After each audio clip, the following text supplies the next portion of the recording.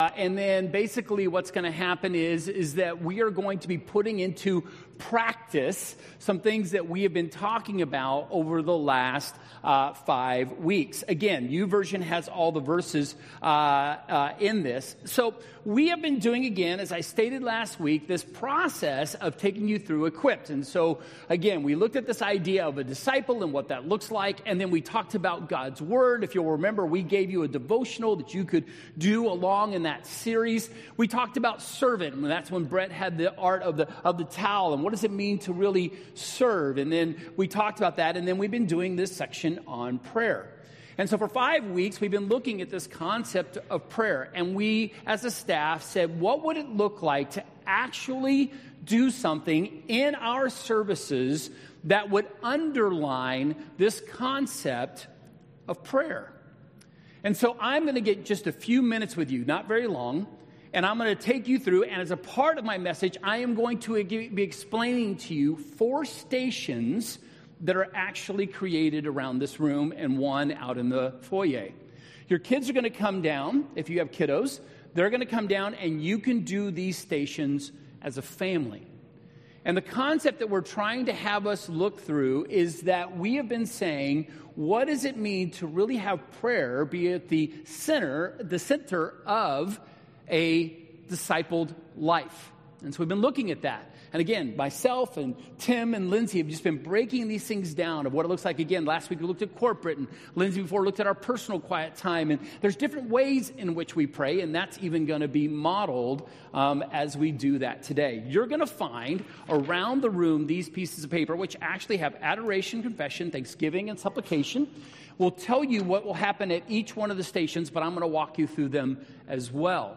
Because what we want you to do, now I want to say this to you. For some of you are going, wait, Jeff, do I get up? Maybe I don't want to get up. That's fine. Stay seated. There's going to be worship happening.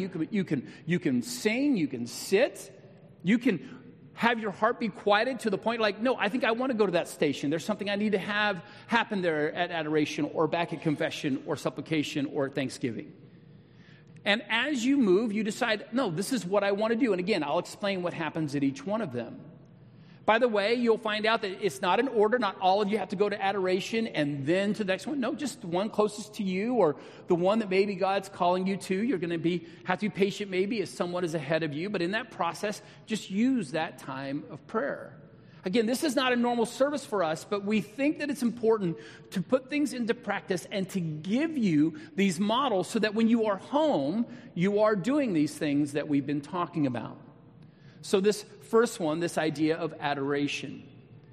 This idea that we should be adoring God. If we talked about from the very first message, we talked about Jesus talking about the Lord's Prayer. The first thing he says is, God, hallowed be your name. He models this idea that we raise up God's name.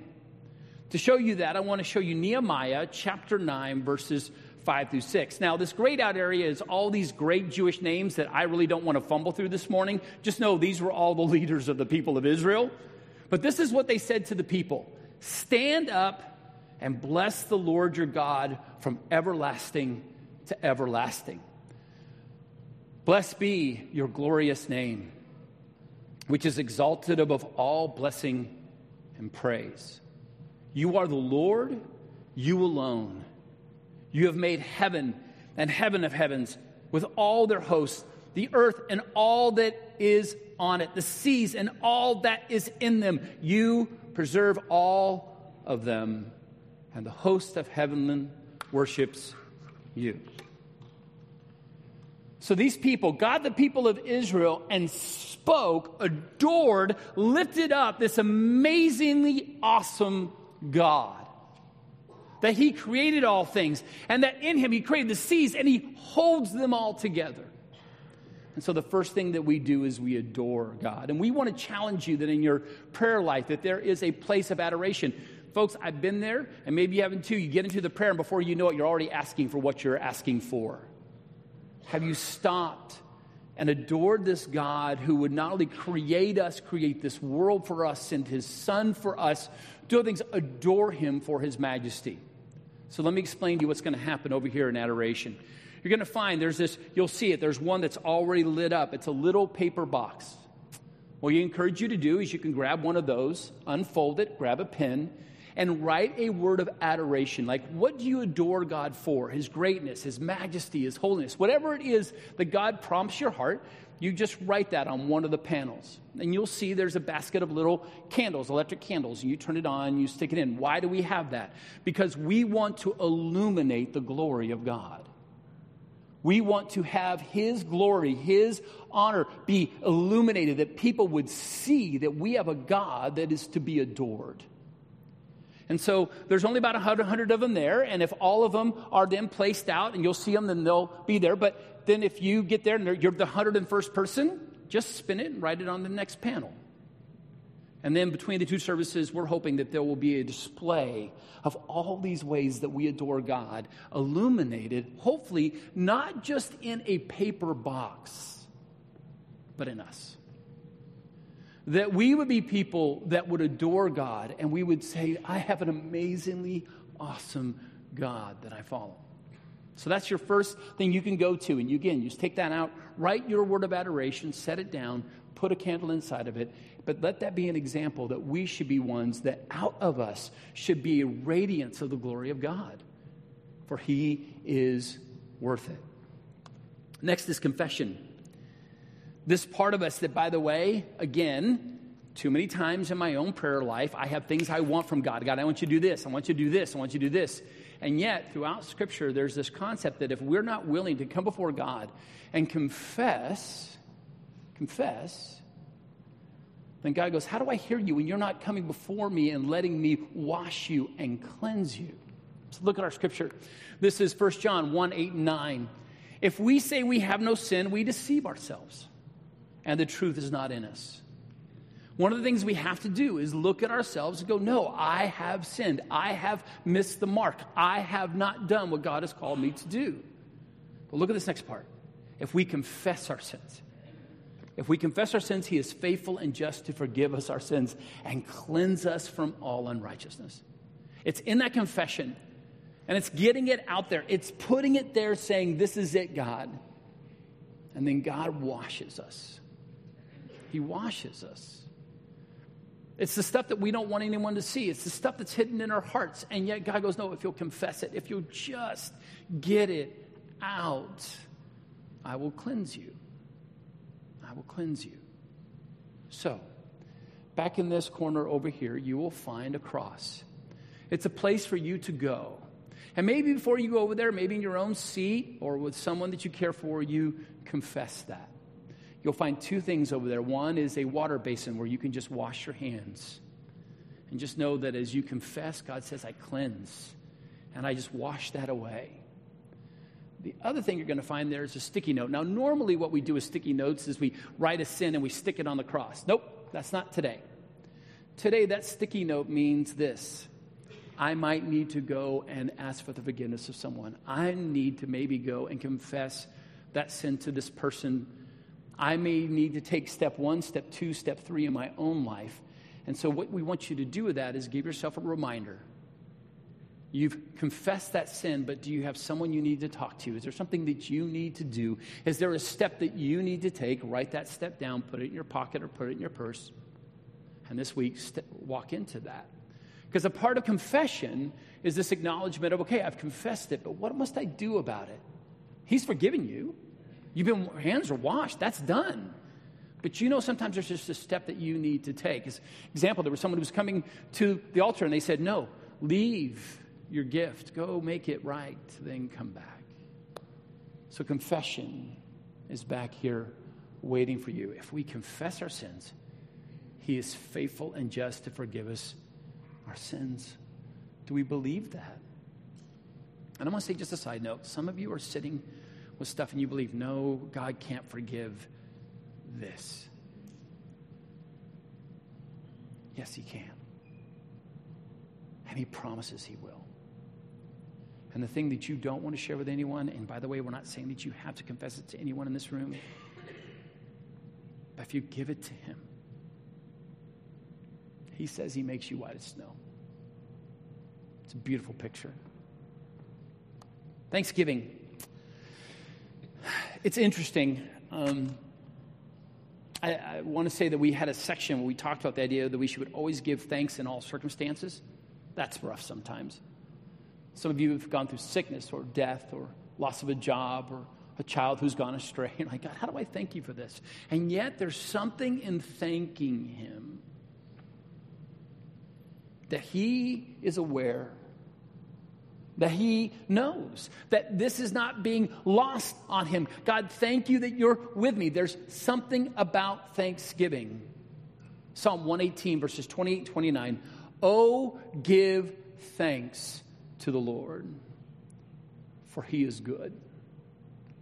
For his steadfast love endures forever. You are my God, and I will give thanks to you. You are my God, I will extol you.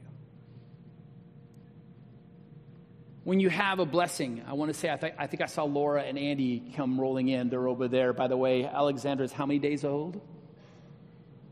4 days old. She's right over there. Okay, they have a big thanks right now, right? So you give thanks to God. Thank you, God. Thank you for being a part of this. But sometimes giving thanks is, God, thank you for this struggle.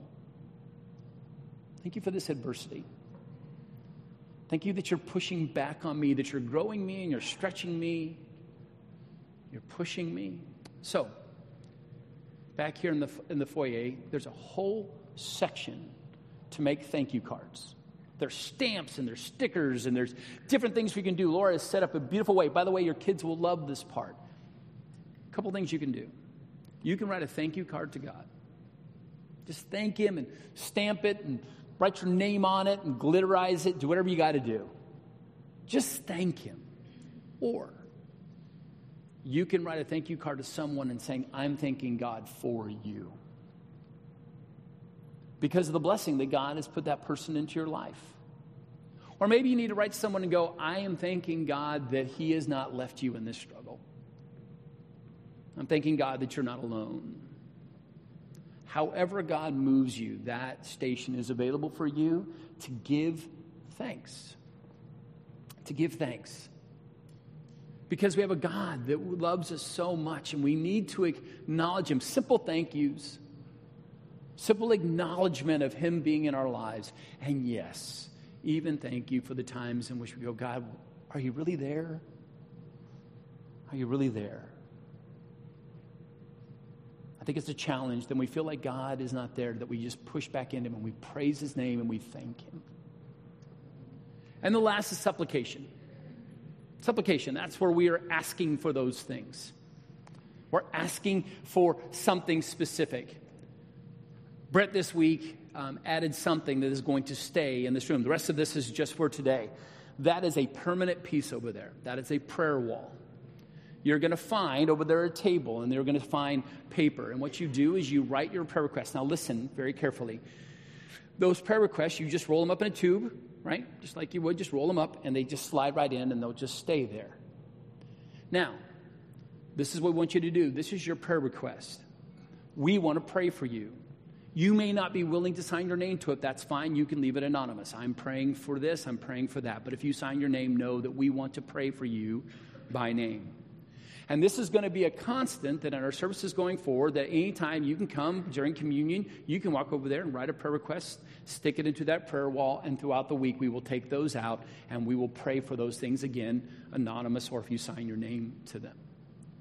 And so again, it's over there. You'll see that there's pencils and there's paper, and you just write this is my request time. God, I'm asking you to step in the situation. God, I'm asking for this to be in my life. And that's where that is for that. But notice before we get to the thing where we ask, we've adored, we've confessed, and we've thanked. So let's look at this idea of supplication. Let us then with confidence draw near to the throne. This is Hebrews 4:16, sorry. Let us then with confidence draw near to the throne of grace that we may receive mercy and find grace to help in time of need.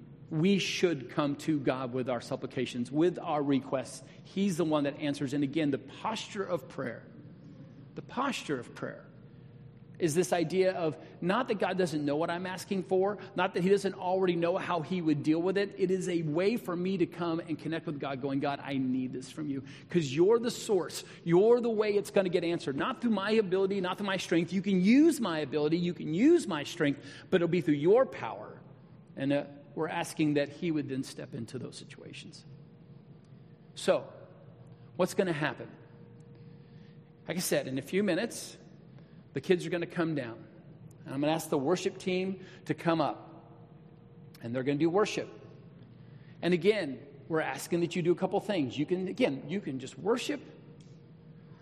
You can move to any one of these. You can do one. You can do all four. You may find yourself getting into confession and never leave there. You find yourself at Thanksgiving and never leave there. But we just wanted to give you a very tangible way that when you come as a disciple to pray, that you are adoring him, confessing, giving him thanks, and then coming to your request. I'm going to ask right now for the praise team to get into place. And I'm going to let you know our kids are lining up in the hallway. They're all just kind of lining up out there. In a minute, we're going to let them come in. So look for your kid. Don't ignore them. All right? Don't act like they're not yours because your husband's the one that dressed them today.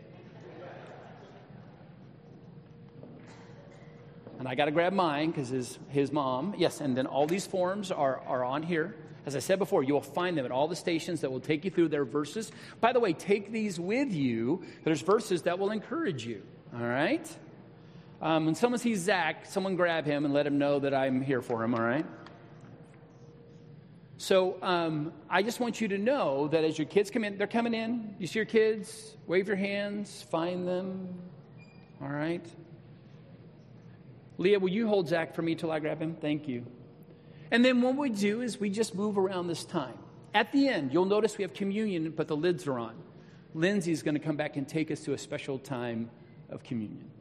So with that, let me pray. Heavenly Father, would you receive the adoration, confession, the thanksgiving, and the supplication of your children. In Jesus' name, amen.